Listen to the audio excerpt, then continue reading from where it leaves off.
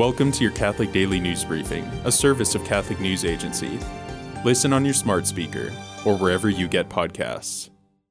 The Justice Department has asked the Supreme Court to reinstate a death sentence for Dzhokhar Tsarnaev for his role in the Boston Marathon bombings. The past 3 administrations have pushed for the federal death penalty for Tsarnaev. The Boston Archdiocese has instead called for life in prison without parole. Catholic bishops will consecrate the Middle East to the Holy Family on June 27. The consecration will take place during Mass in the Basilica of the Annunciation in Nazareth. Catholic bishops throughout the Middle East will then celebrate an annual Mass for peace starting June 27.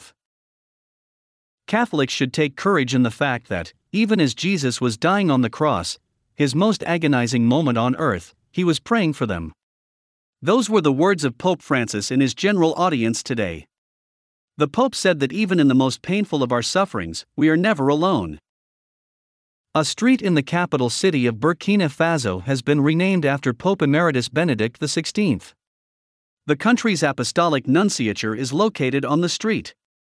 Burkina Faso is a landlocked country in West Africa, with a population of 20 million people, around 19% of whom are baptized Catholics.